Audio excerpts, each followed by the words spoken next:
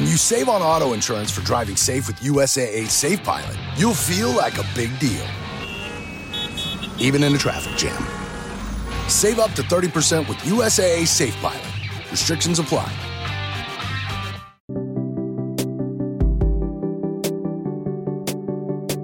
Happy Tuesday, February 21st, 2023, and this is 5-Minute Daily Devotionals with Religionless Christianity. Today we're going to be reading from Luke chapter 20, verse 17 and 18, finishing out the parable of the wicked tenants. And it reads, "But he looked directly at them and said, 'What then is this that is written? The stone that the builders rejected has become the cornerstone. Everyone who falls on that stone will be broken to pieces, and when it falls on anyone, it will crush him.'"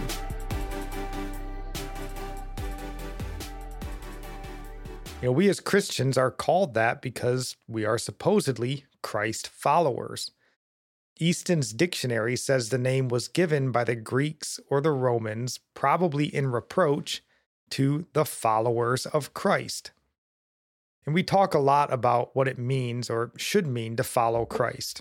And here we are again.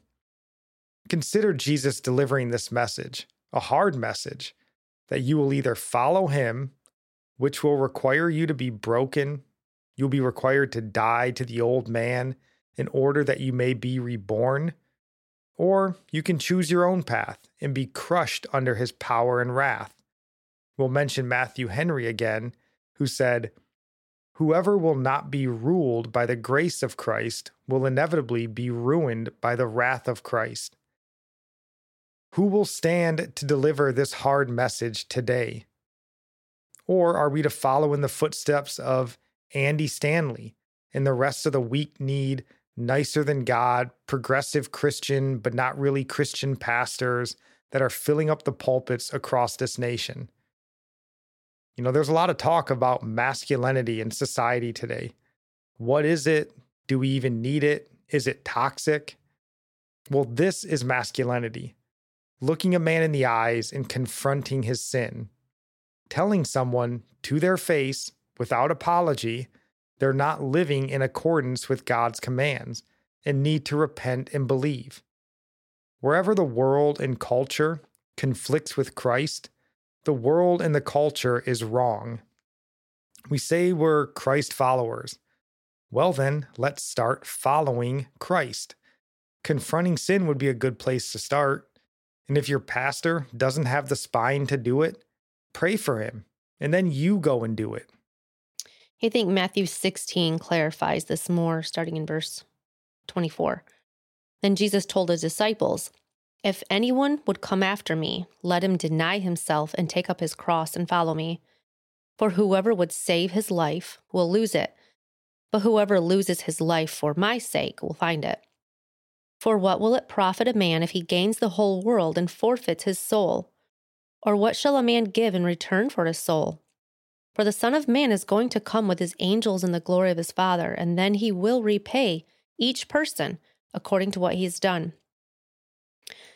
So, what have you done? What have we done? Have you fallen on the rock that is Christ and lost your life but found your soul in Christ? Or have you clung to this temporal life and lost your soul and have no reward after this life? We will be repaid for what we have done.